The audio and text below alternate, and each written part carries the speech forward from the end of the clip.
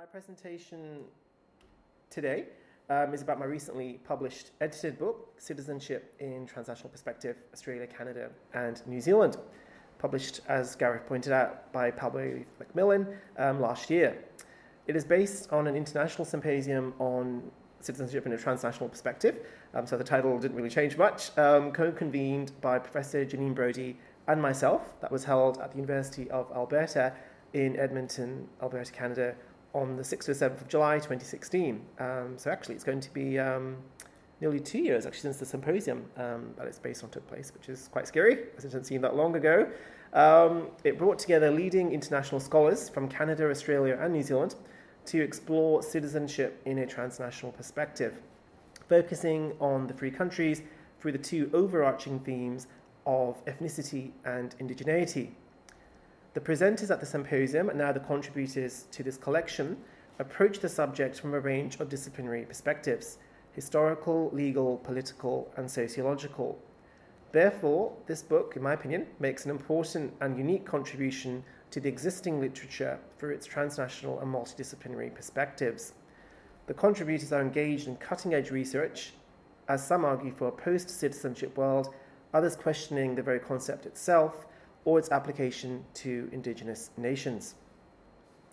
So, the 21st century has witnessed multiple and ever more recalcitrant challenges to conventional citizenship models and policies that typically understand citizenship as a package of rights, which are universally bestowed upon individuals as members of a distinct national community, residing within and defined by the boundaries of a modern territorial state.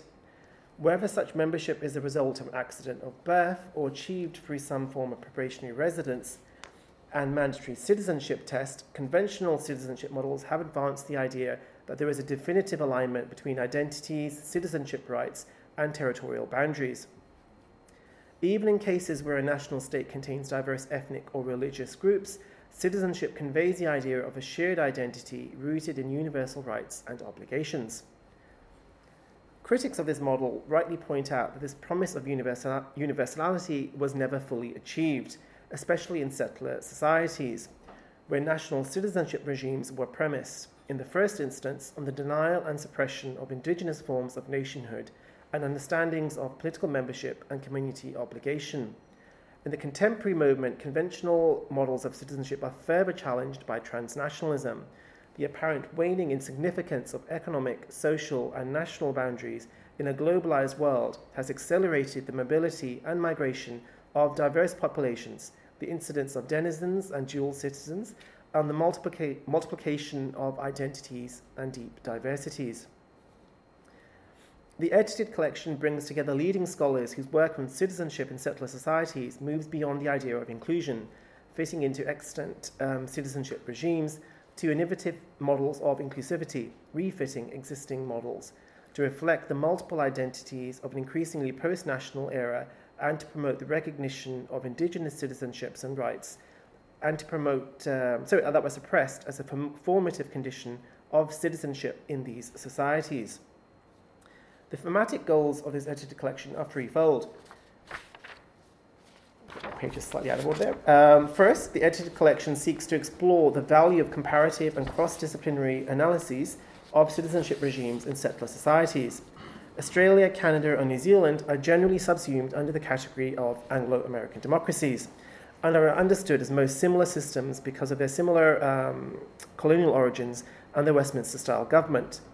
They are thus, in the language of comparative research design, most similar systems. The contributors to this edited collection, however, understand their similarity differently as former British settler societies, which have shared similar moments in the development of citizenship regimes. These include the suppression and current resurgence of Indigenous claims for distinct forms of recognition, citizenship, and governance, a transformation from a British imperial model of political community to nationally constituted models of civic citizenship that are sufficiently robust to incorporate successive waves of migration and their attendant diversities, and the contemporary challenges of transnationalism and what some term as deep diversity. Second, the edited collection seeks to enhance comparisons of settler-Indigenous relations that have followed quite distinct trajectories in the three countries under review. In particular, the book tracks three different and largely unsuccessful models of citizenship, as well as contemporary pressures to refit existing citizenship regimes to accommodate Indigenous demands for rangatiratanga or self-governance, especially in New Zealand and Canada.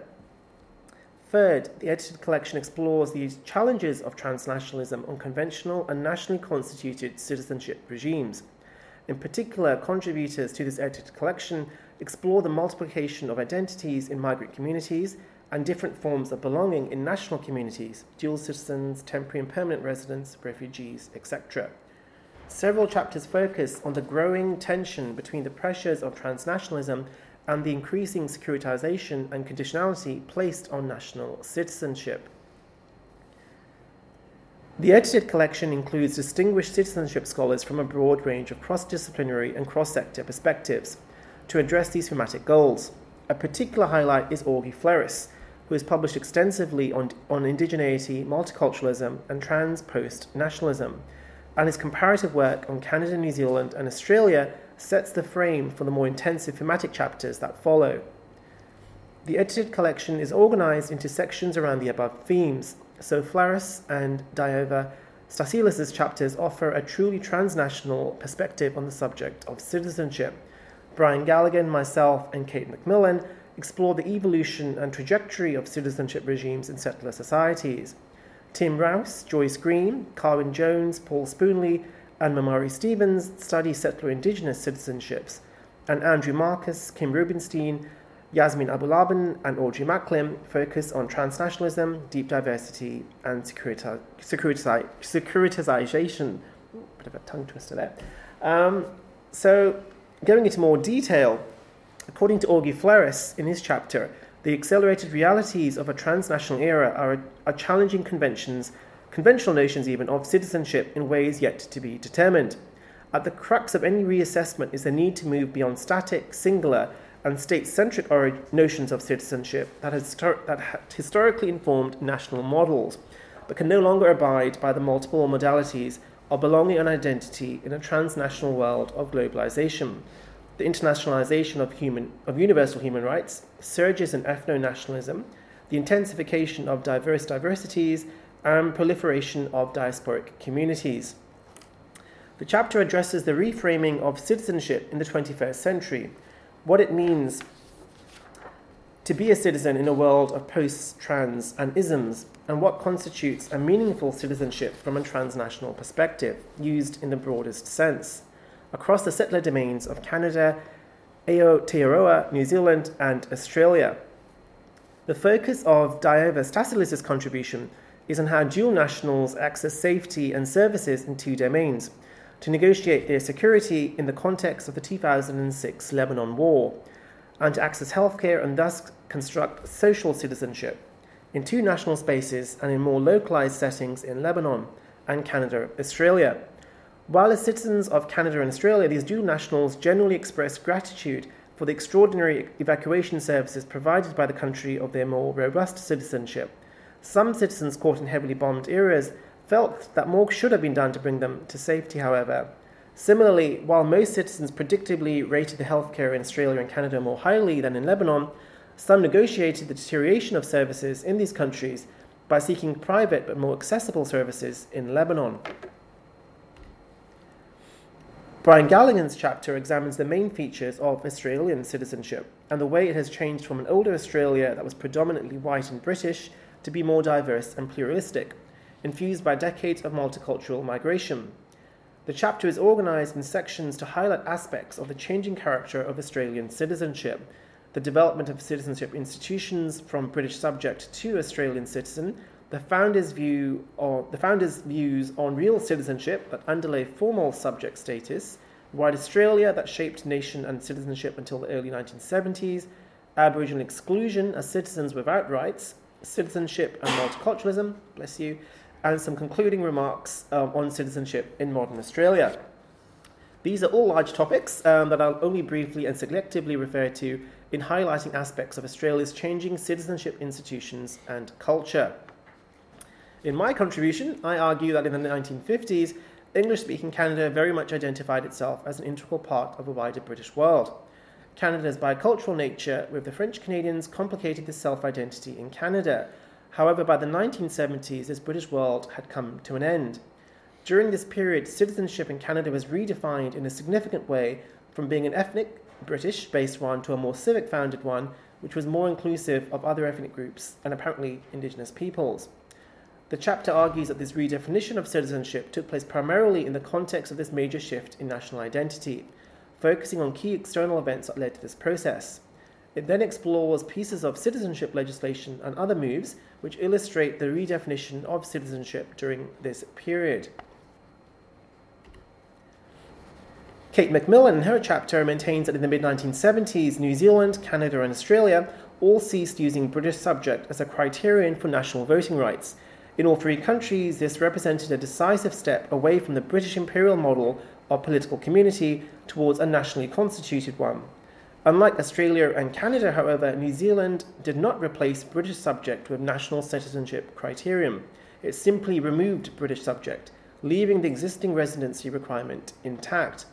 New Zealand became and remains the only country in the world to allocate national voting rights to all permanent resident non-citizens after 1 year's residence. This was a radical decision with far-reaching complications for the incorporation of immigrants into the national political community.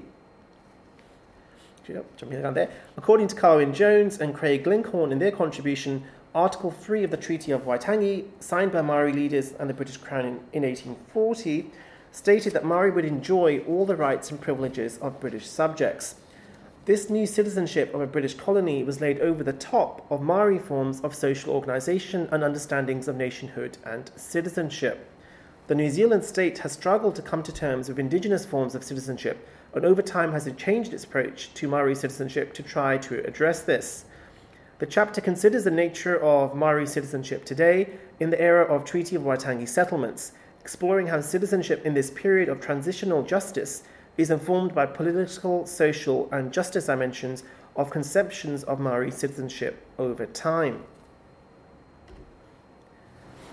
Tim Rouse, in his chapter, argues that the problem of the nation's moral continuity must be resolved in any Australian statement of apology to Indigenous Australians, if they are to be reimagined as citizens of the nation. His chapter compares several Australian statements from members of Australia's political elite, showing some of the ways that a nation and its victims' citizens were narratively configured in the 1990s. The chapter then turns to several Indigenous approaches to narrating the national and the personal past, illustrating that Indigenous standpoints vary by generation and by orientations to Christianity. Joyce Green maintains in her contribution that citizenship is considered an evolving normative good, a relationship between citizen and state that has produced greater degrees of democratic involvement and accountability, and of state commitment to citizen well-being, including human rights. Yet for Indigenous peoples, states are fundamentally agents of oppression, maintaining an imposed and illegitimate sovereignty against Indigenous peoples through a colonial settler order legitimated by racist myths and policy. The kindler, gentler colonialism of equitable inclusion in state citizenship is definitively incorporation into, not liberation from, the settler state. In her chapter, Mamari Stevens argues that Maori have persistently sought autonomy in decision-making regarding Maori social outcomes, and in identifying Maori conceptions of citizenship that may differ from universalist understandings of citizenship.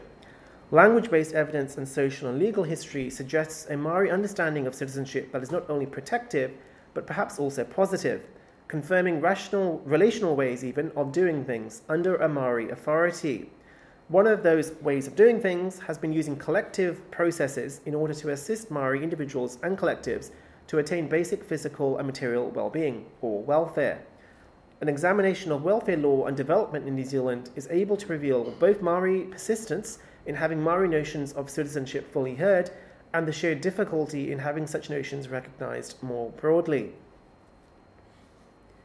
According to Paul Spoonley, in his contribution, New Zealand is a classic settler society that has experienced distinct phases of citizenship development in its modern history. Colonisation saw the erasure of the preceding sovereignty of the Indigenous Maori.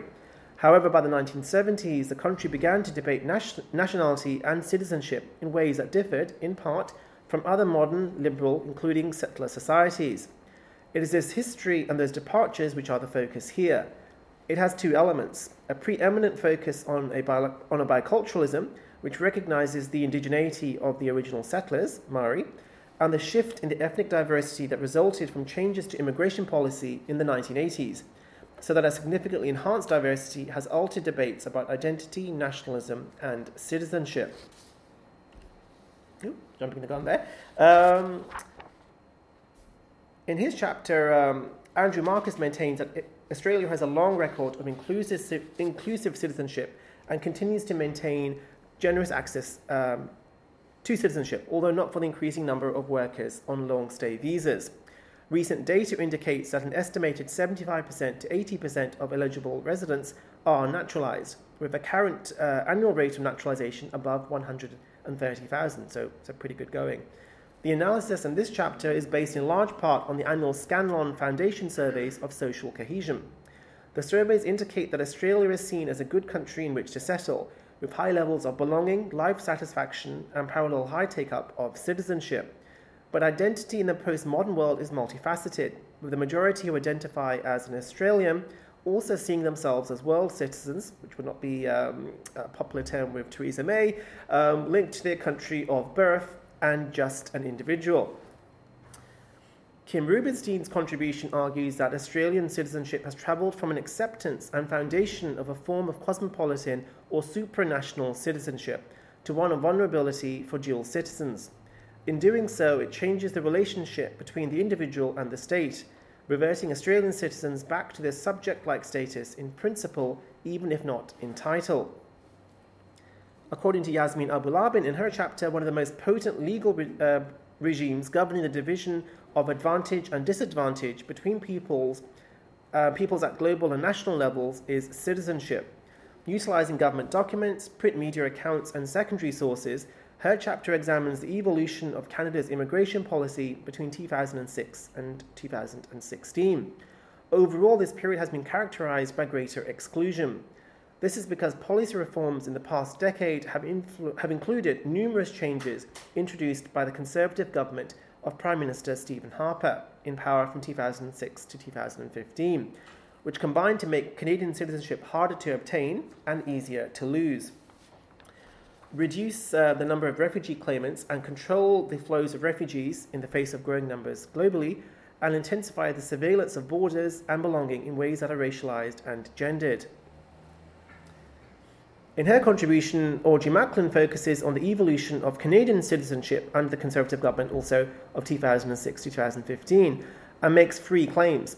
First, the Conservatives systematically resiled from the citizenship policies that typify a settler society, and this was congruent with parallel changes to Canadian immigration policy. Second, citizenship law furnished an ideal platform for staging the rebranding of Canada as Warrior Nation, a pet Conservative project. Third, the role played during the fall 2015 federal election by one particular citizenship policy, the ban on face covering while swearing the citizenship oath, reveals a lingering and perhaps chronic ambiguity regarding Canadian citizenship in an era where forces of globalization and nationalist retrenchment impose competing pressures on state citizenship regimes. So, several edited collections have been published in the past surrounding citizenship, even one looking at the three countries of this book. However, none of them explore citizenship in Australia, Canada, and New Zealand through the twin prisms of ethnicity and indigeneity. And they certainly do not address the contemporary issues that this edited collection does, such as dual citizenship and security. Therefore, this book, in my opinion again, makes a unique and important contribution to the field. The vast majority, if not all, of the chapters in this edited collection situate themselves in the settler colonial context. This essentially argues that the Australian, Canadian and New Zealand settler societies were established through the dispossession of Indigenous nations, which were already present in those territories. Although the effect of this colonisation process was extremely devastating, a majority of these Indigenous nations still exist, and most importantly, their current situation has to be understood through the context of their experience of European colonialism, which has lasting effects to this day. So it's not just a historical phenomenon. The issue of treaties between Indigenous peoples and the settler colonial state and citizenship is also another important theme in this edited collection. Several of the chapters discuss this issue. Specifically, Canada and New Zealand have them, but Australia does not. And that's putting it very simplistically, but yeah, I will do that because I'm a historian and we deal with generalizations. This has certainly had an impact on relations between the settler colonial state and Indigenous peoples in the three countries. Although the Canadian and New Zealand experiences are also quite different, as a settler colonial state in Canada only concluded treaties with certain Indigenous nations, not all, so some clarification there. The Indigenous nations in British Columbia are a prominent example. In contrast, in New Zealand, the Treaty of Waitangi was regarded for the longest time as being an agreement between the settler colonial state there and Maori. Although, again, the Treaty of Waitangi was not one with all Maori peoples, but only some. So perhaps there might be more commonality between the Canadian and New Zealand experiences here.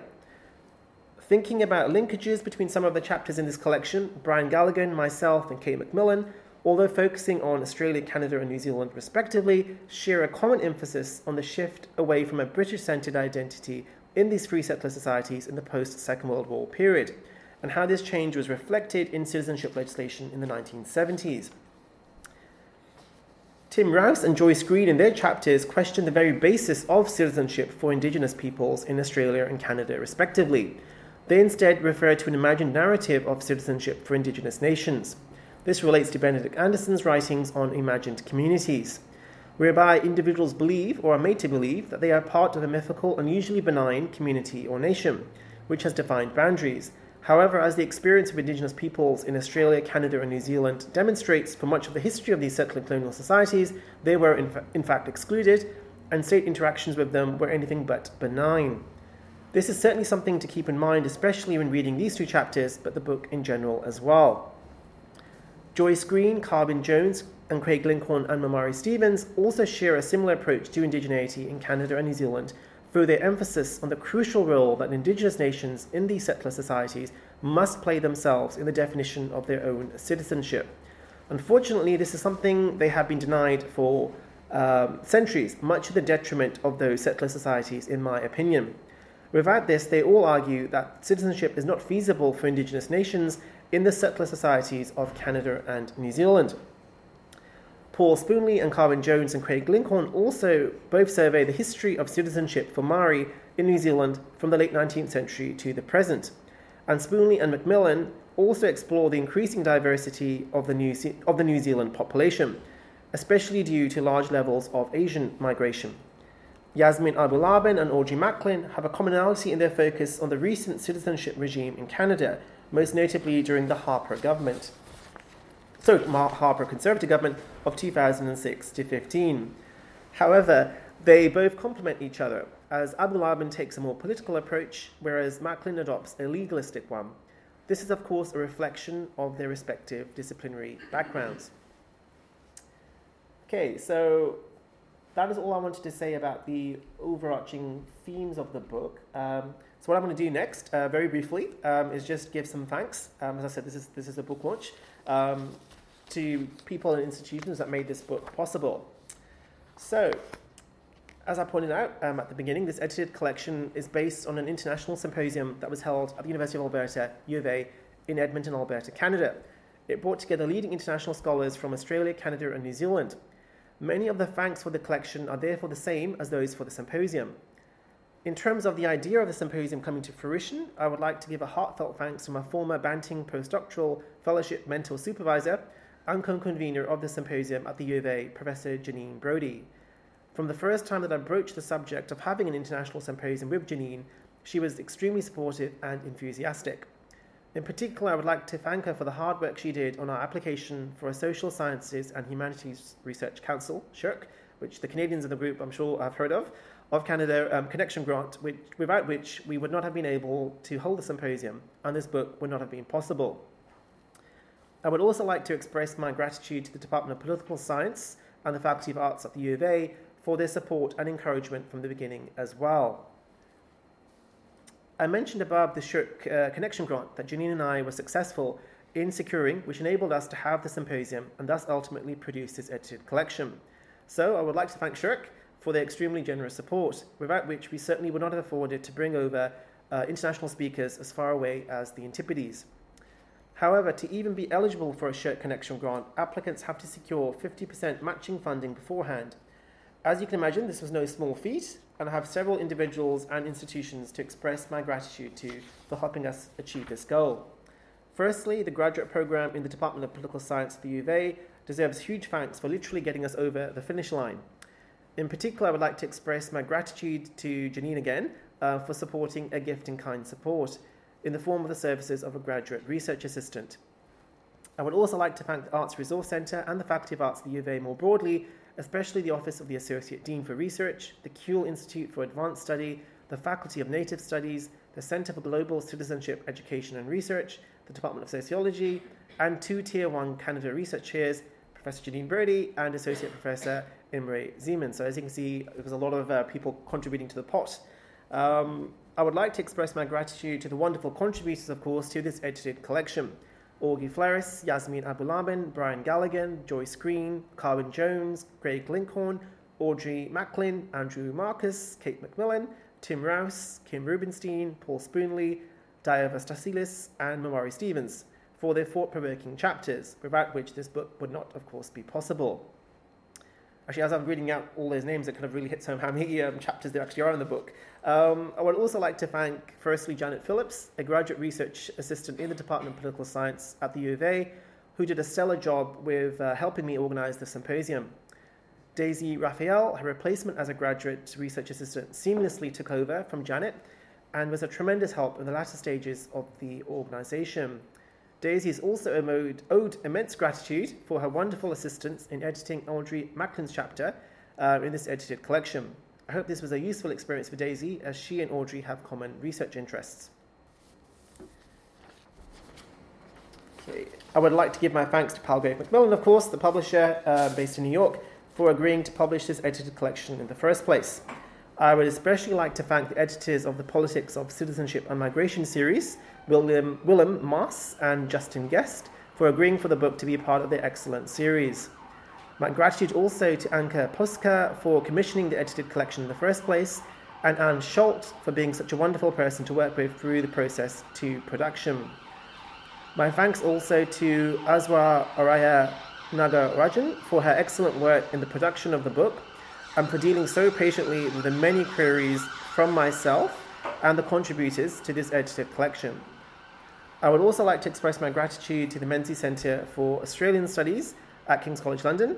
We have a representative of the centre here, Bart. It's great to see you here, Bart. For providing me with a scholarly home and resources to work on this book. Your continued support over the years of my academic career has always been appreciated. And lastly, but certainly not least, I would like to give my heartfelt thanks to my wonderful family and friends who have supported me throughout the process of producing this book, my first sole edited collection.